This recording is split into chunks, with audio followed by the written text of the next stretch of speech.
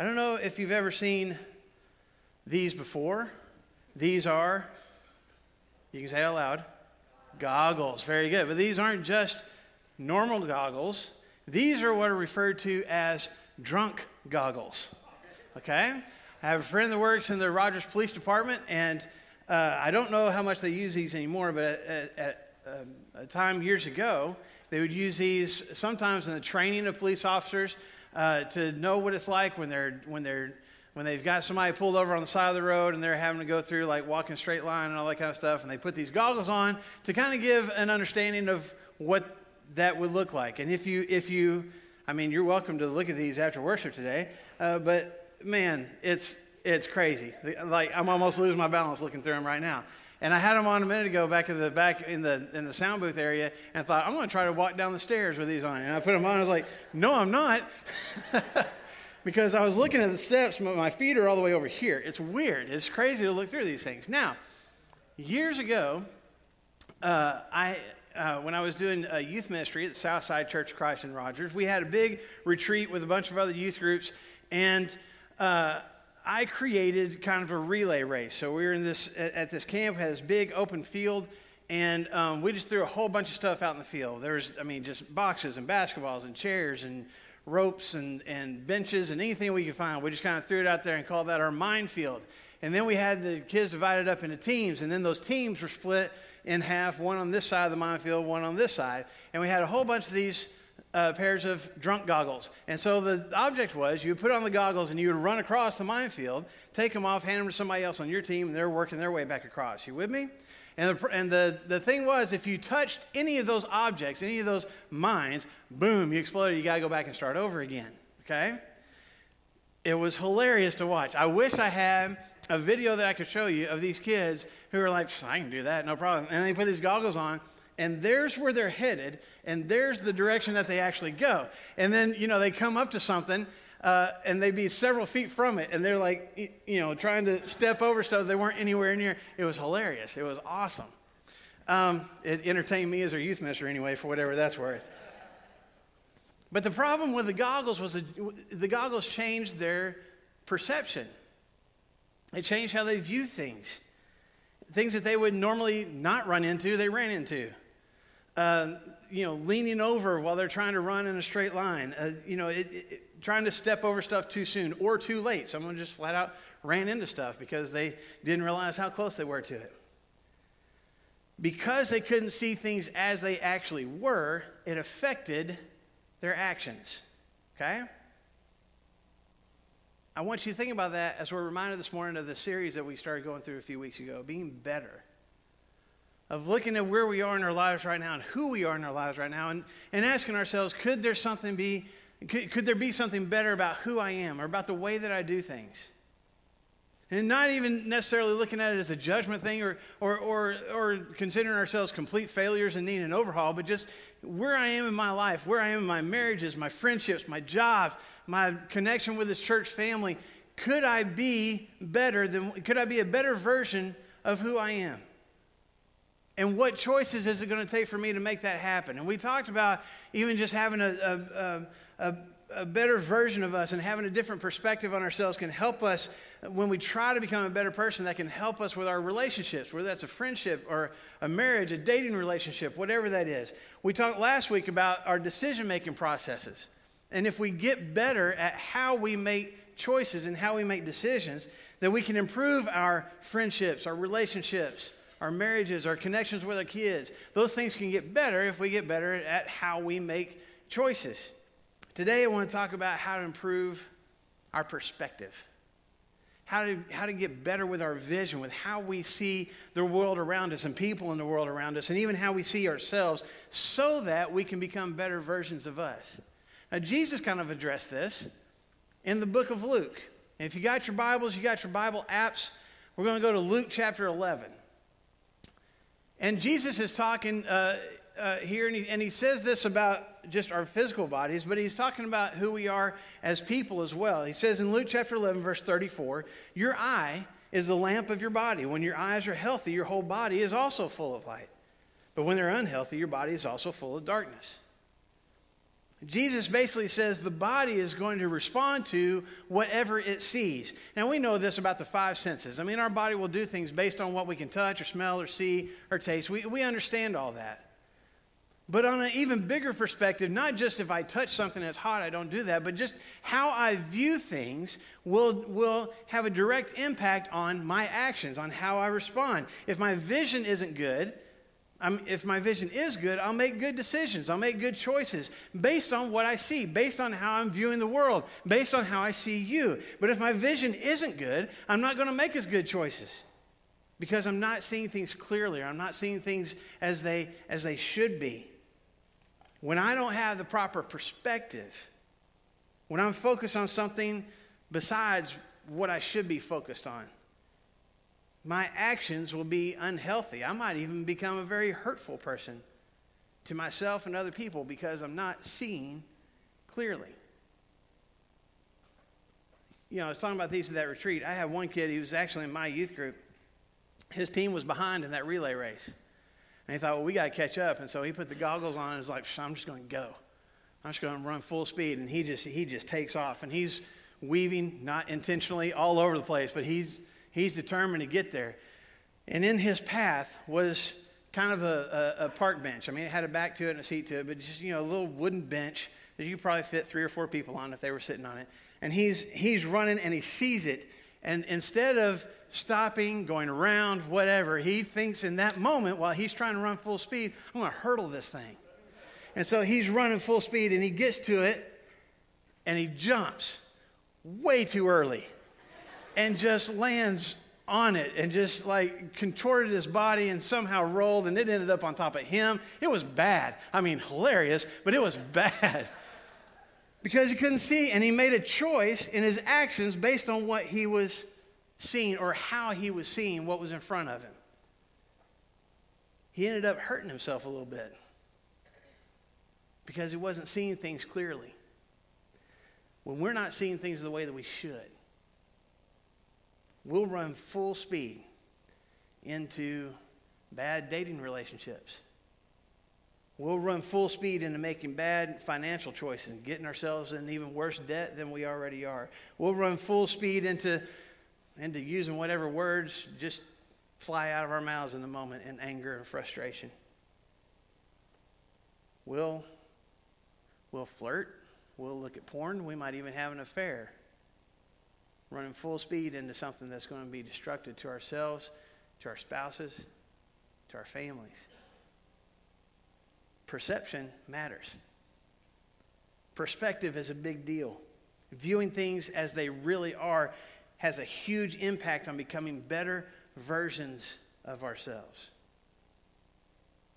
So what is it that we're shooting for? I mean, we want to have the best perspective. What is it that we're trying to see? Let me give you a couple of things that all of us need to be, I guess it needs to be the goal. This is how we need to view ourselves and view the world. And one of those things is we need to see others the way that God sees them. And I appreciate so much the things that Reagan shared when he was leading us in our communion thoughts this morning of how Jesus viewed the world. If I'm going to become a better version of me, if I'm going to get better at being a better friend, if I'm going to become a better spouse, if I'm going to become a better parent, if I'm going to become a better kid for my parents, if I'm going to be more involved in the community or in this church, I'm going to have to see people the way that my God does. If you go through the Bible, if you look at the way that Jesus dealt with people, it's amazing to see how he viewed people compared to the people around him. The Bible is divided up into 2 major parts, the Old Testament and the New Testament. The first 4 books of the New Testament, Matthew, Mark, Luke, John, those 4 tell the story of Jesus' life when he was here on this earth. And if you go through, if you just take some time today or this week and just read through how Jesus lived and how he interacted with people. I mean, his words and his teachings are important, don't get me wrong. And the story of the cross and the story of the resurrection, that is what we count on. That is part of our identity and who we are. But just look at how Jesus interacted with people because of how he saw them. He would see a huge crowd of people, and the rest of his disciples, and maybe even other religious people around him, looked at those folks and saw a hassle. This is time-consuming. These people are so needy and just always gimme, gimme, gimme. And Jesus looked at those folks, and Scripture says that he saw sheep without a shepherd. He saw people who were lost, who were fumbling through this world and needed somebody to guide them. And he had compassion on them. He comes across a woman, we talked about her not long ago, a woman that is caught in the act of adultery and brought in front of the church. And everybody looks at her and they know what she's done wrong. It's obvious. Matter of fact, they announce it to everyone. Here's what this woman's been doing. And Jesus looks at her with every opportunity to be just as judgmental and just as condemning, and he has compassion on her. And he doesn't see a woman who's been sleeping around with somebody that's not her husband. He sees a woman who needs grace, who needs a brand new start. Jesus sees this wealthy man, this rich man who is struggling between trying to be somebody that God wants him to be and trying desperately to hold on to all this stuff. And Jesus looks at him and he doesn't see some arrogant person, and he doesn't see somebody who's completely self-centered and focused on his wealth, but at the same time he sees somebody who desperately needs freedom from that wealth, from the control that it has on him. Even if he doesn't see that himself, Jesus sees it in him. Jesus looks at a tax collector that everybody hated and probably hated everybody else. He sees a man who everybody else is making fun of and is criticizing and has nothing but just evil thoughts about. And because of all that, and maybe they treat him that way because he's a bad person, or maybe he's become a bad person because of the way he's been treated. Either way, Jesus looks at this guy, and instead of being critical, instead of being judgmental, instead of saying awful things about him and his job and his personality and even his height, like other people made fun of him, Jesus looks at him and says, that's somebody that needs a connection. He needs a friend. He needs somebody to spend time with him. Even when you look at the story of the cross, as Jesus has suffered more than any of us could possibly imagine, and is slowly suffocating to death, hanging from a cross in front of a huge crowd, most of whom are glad that he's there, have clamored for it, have enjoyed the fact that he's been beaten within an inch of his life, that he's dying, that he's bleeding and suffocating to death, and they're saying, this is the way things should be. And Jesus looks at those folks and has every right to be angry and frustrated at them and to say things about them and to them, and he has the power, if he wants to strike them dead right there. And Jesus looks at them and sees people who desperately need forgiveness, who don't even realize how destructive they're being, and wants nothing but compassion and grace for them. And says, God, please forgive them. Do you see the difference? Do you see how God views this world, how God views people in this world? You see the way Jesus saw people and how it impacted how he treated them, how he interacted with them. But the same principle is true for me. If I look at people based on skin color, if I look at people based on gender, if I find out somebody's political party and political views and it's not the same as mine, if I look at somebody based on what town they live in or just what side of town they live in, if I look at somebody based on where they work compared to where I work, or if their job is higher up than mine or lower than mine, or who gets the bigger paycheck, if that's how I view people, that's the perspective that I view people with. If I view people based on whether I can't stand them or whether I really like them, if I view people based on whether they've been hurtful to me in the past or have said something or done something that's hurt somebody that I care about, and that's the only perspective that I have on them, it's going to affect how I treat them. If those are the goggles that I view those people with, it's going to affect my actions around them, the words that I say to them, and how I treat them. And I may choose to be just hateful right back to them. I may choose to be abusive to them because they've been abusive to me. I may choose to ignore them, to completely just turn my back on them, have nothing to do with them. I may choose to just be dismissive, and anything that they say or do, I'm like, yeah, whatever, because I know how they actually are, or at least I think I do because of what I've seen and what I've experienced. And that's the way the world looks at people.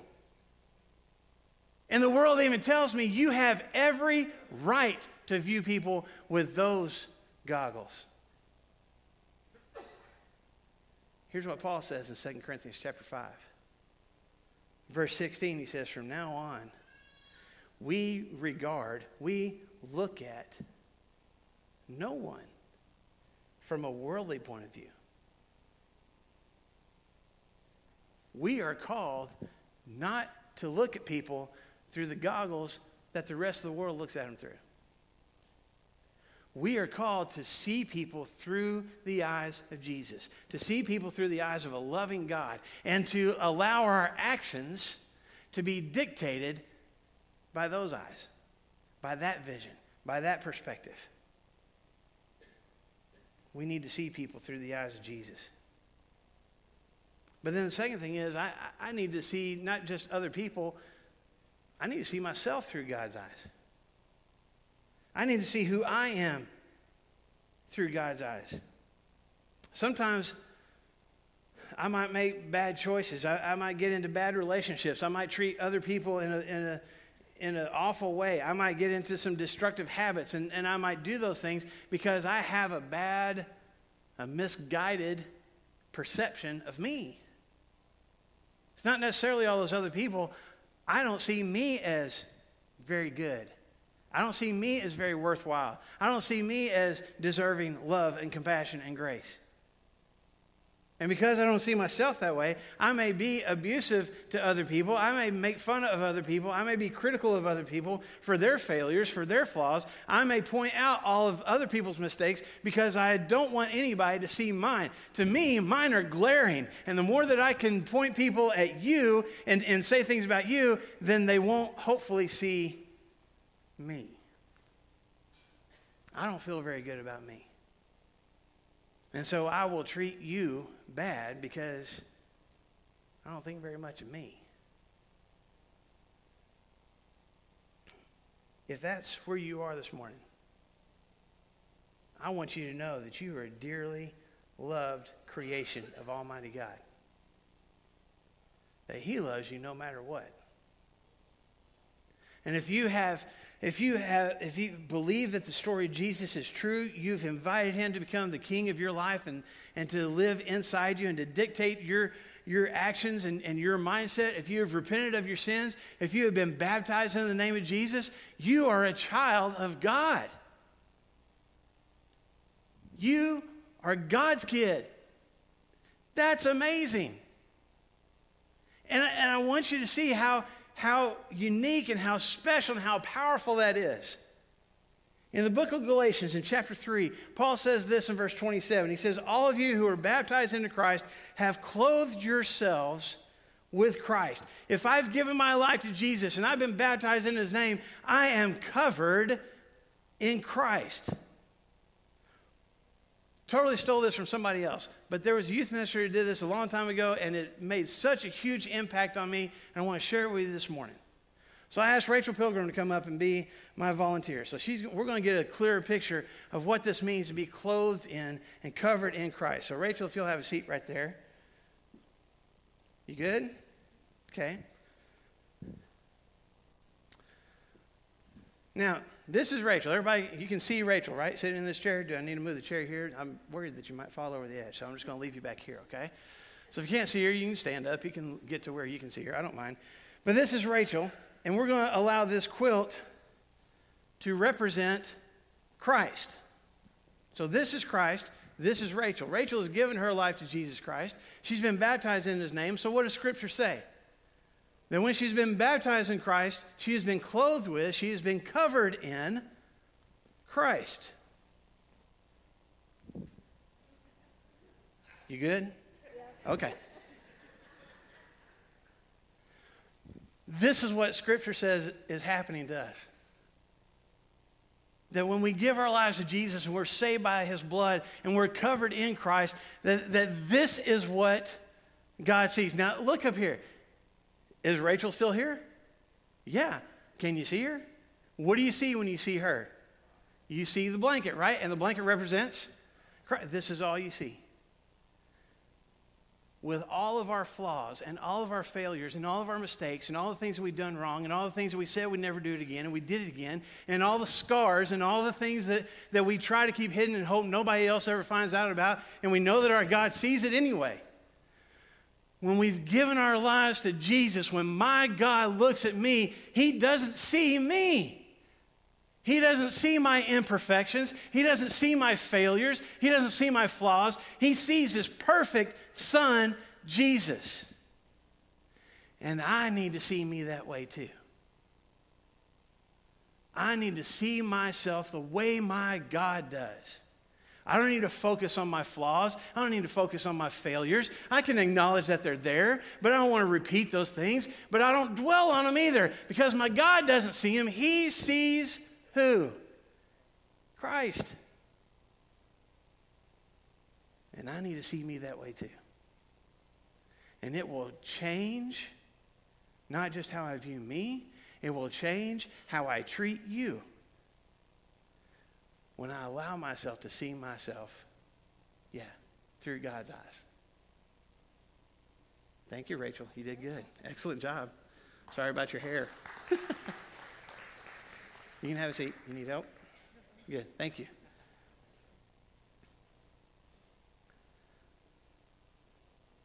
I need to see other people through the eyes of God. I need to see myself through the eyes of God. And when I start to have that kind of perspective, when I start to see through those goggles, it will completely change my attitude and my actions. Here's some things that will happen. One thing that will happen is I'll start to have a better self-image. I'll start to feel better about me. When I get in the habit of seeing myself through God's eyes and seeing myself the way he sees me, it will help me feel better about who I am.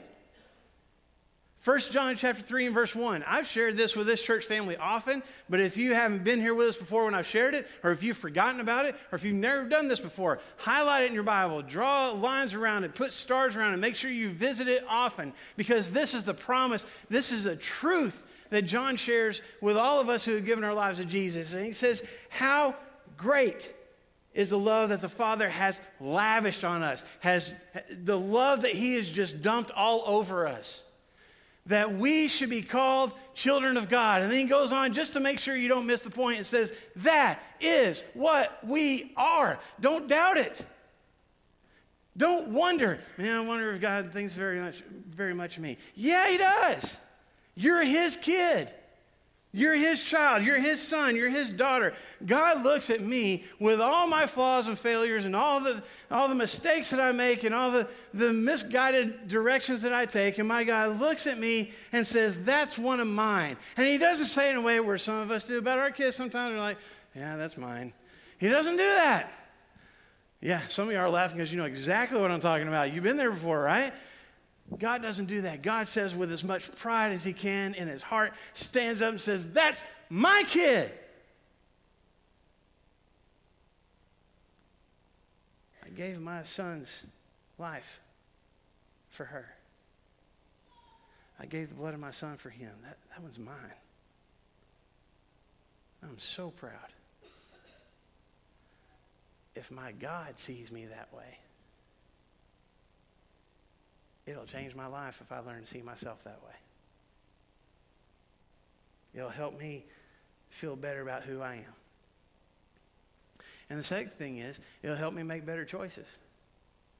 Because I see myself through the eyes of my God, it will move me to make better choices in my life. And when I recognize how much God thinks of me, when I recognize how valuable I am to him, I will be motivated to make better choices and better life decisions.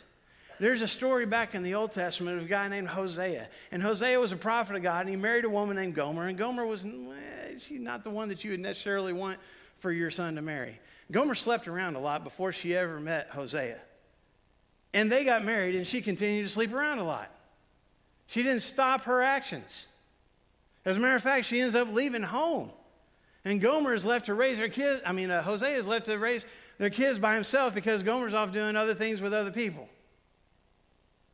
And we don't know how long it took. We don't know the number of months or years that it was. But at a certain point, God says, Hosea, go find your wife. Bring her back home. And we don't know all the beds that she's been to. We don't know all the choices that she's made. We know that the fact that either she's basically on an auction block as a slave because these different men are done with her, or that she's in some man's house and Hosea has to go and purchase his wife back from that particular person. Either way, Hosea goes and buys his wife. Can you imagine that? I know that doesn't even fit in our culture and our society nowadays, but can you imagine having to go and get out the money and pay for your wife to come home when she's the one that left? She's the one that's had multiple affairs. She's the one that through her actions and maybe even through her words has said, I don't want to be with you. But you love her that much, you go and pay for her. Scripture says in Hosea chapter 3, beginning verse 2, I bought her for 15 pieces of silver money and 10 baskets of barley. I don't know if that's a bargain or not. I don't know what the going price is. But Hosea paid it. Don't you think that was an awkward walk home?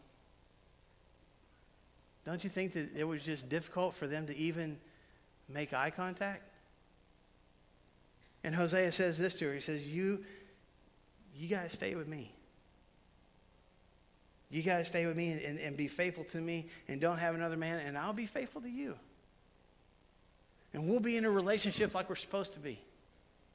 And the story itself between Hosea and Gomer ends there. We don't know what the final result was. I like to think that it's a happy ending. I like to think that Gomer is so moved by the fact that Hosea paid for her, that he bought her, not so that he could manipulate her, not so that he could hold that over her head and whenever there was something they wanted to do, like, I paid for you, right? Not so that he could do those kind of things, not so that he could boss her around, but just because he loved her that much. She was that precious, that valuable to him, that he was willing to pay the price to bring her home. Don't you believe that changed her life? I hope so. I hope that it moved her to stay and to be faithful because she saw, maybe for the first time ever, how valuable she was to him. Now, here's what the Apostle Paul says about us in 1 Corinthians chapter 6. In verse 20, he says, you were bought at a price. You were bought with the blood of Jesus. And that's not just a story, and that's not just a tradition that we celebrate with crackers and grape juice. That is something that actually happened, that Jesus Christ gave his life on the cross, let his blood drip from his veins to pay the price for you, for me.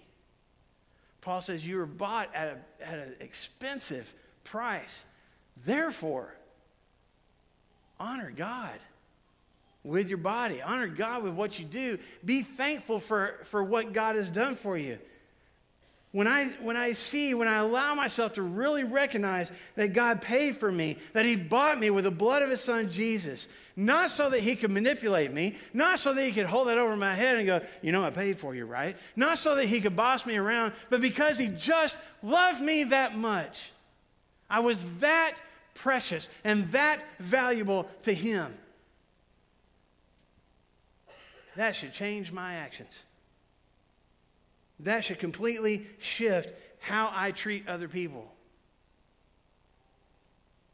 It should move me to be faithful to him and to live the way that he wants me to. And it should move me to walk away and to get treatment and do whatever I can to get rid of my addictions, to stay away from my temptations, the things that keep trying to pull me back into living an ungodly life. It should pull me away from the guilt that hangs over my head for past choices that I made. It should pull me away from bad relationships and make me walk away from friendships that are destructive or going to get me back into those things again. It should cause me to use better words when I talk to people. It should cause me to work harder and have a better attitude at my job. It should cause me to work harder at my marriage, at being a good parent, at being a good kid for my parents. It should cause me to want to walk closer to him and spend time in his word and spend time in prayer, not because I'm checking things off and going, boy, I sure hope he's happy with me, but because I'm so moved by how much he loves me, how valuable I am to him. I'll make better choices when I recognize how he sees me. And lastly, I'll treat other people better. I'll have a better self-image and I'll make better choices for my own life, but I'll treat other people better too. When I see other people through God's eyes. Again, there's a story in the book of John where Jesus is together with his disciples, and they've been walking around all day, and the tradition of the day was somebody would wash everybody's feet at the end of the day, and all the dirt and sand and animal stuff that you walk through, somebody would get some water and a towel and wash all that stuff off your feet, and nobody had done it yet at supper time. And so Jesus goes over and he does that for his disciples. And it's an amazing scene. It's in John chapter 13. And the thing that you notice when you read through the story is that Jesus goes one by one and he gets down on his knees and he takes these stinky, nasty, crusty feet and he starts washing stuff off of them. And you don't ever see in that story Jesus being critical of the guys whose feet he's washing. There's never him going, man, what did you walk through? There's no sign of him going, this is nasty. I can't believe I'm having to do this. This is gross. I hate doing this. Those words never come out of Jesus' mouth. As a matter of fact, it just seems that the whole time he enjoys doing it. He enjoys making his disciples' feet clean, getting all the junk out. But then he stands and he says this in chapter 13, verse 15. I've set you an example that you should do as I have done for you. Now, I don't think that Jesus is just talking about washing each other's feet, although that would be a good thing for these disciples to do. I think Jesus is talking about the attitude that we serve with. I think Jesus is talking about having eyes that recognize somebody needed to do something, and I had the ability to do it. To get my pride out of the way and my time and whatever else that would keep me from doing something to bless somebody else and just going ahead and taking the action and blessing somebody else. Because that's what I've seen him do. To be able to look at somebody else's muck and dirt, the choices that they've made, the consequences that they're dealing with, the guilt that they may still be holding on to, the mistakes they've made, the resentment that may be between us, the anger that may have been built up because of something between us. And I'm looking past all of that, and I'm saying, how can I serve you? How can I bless you? What can I do to make your life better? When I see total strangers, when I see casual acquaintances, when I see people who have just done hurtful things to me or to people that I care about, when I see them with the eyes of my God, I'll treat them better. I'm not saying we can't have healthy boundaries, and I'm not saying to run into destructive situations where we might get ourselves hurt again, but I am saying we need to look at people through the eyes of Jesus and say to ourselves, instead of, they deserve everything they're getting, they deserve for me to ignore them, they deserve for me to be angry at them, to look at them through the eyes of Jesus and say, they need to be served. They need to be loved. How can I do that? It'll change the way we treat people when we look at them with the right eyes. So let's start doing that, church. Let's have a better perspective on ourselves. Let's have a better perspective on the people we encounter on a daily basis. And let's see what God does with that. Let's take the goggles off that keep us from seeing things the way God wants us to see them. Let's take the goggles of past mistakes, of words spoken, of skin color, of political parties, of church denominations, of whatever other goggles we view people through. Let's take those things off and let's see people through the eyes of Jesus. And let's let him do amazing things because of it. We're going to stand together in just a moment. We're going to sing a song together. It's become one of my favorite songs. Because the message of the song is, I can't believe that I'm a child of the King. But I am. And it completely changes my heart and my attitude because of it. And I want you, if you've sung this song before, it's how can I keep from singing? And if you've sung that song before, I hope that you will sing it with all your heart this morning because you are a blessed, dearly loved, precious child of our King. And I hope that's the heart and mindset that you sing it with today. But if you're sitting there this morning going, I don't feel like God's kid.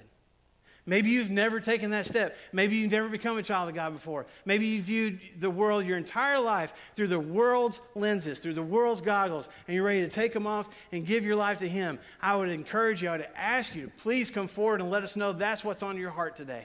And we will help make that happen. We will help you in that journey of giving your life fully to Jesus Christ so that you can be covered in Him. If you've made those choices before, but for whatever reason, because of time, because of circumstances, whatever it is, you've put the goggles back on. And you've allowed yourself to see your spouse, your kids, your coworkers, your neighbors through past mistakes, through hurtful words, through addictions, through whatever it is. I would encourage you, I would beg you to come forward this morning and share that with us. There's no judgment here. We all struggle with wearing the wrong goggles. And we will surround you with love and prayer and do whatever we can to help you take those things off so you can start seeing the world and seeing yourselves through the eyes of our God. Don't leave here today with the world's goggles still strapped to your face.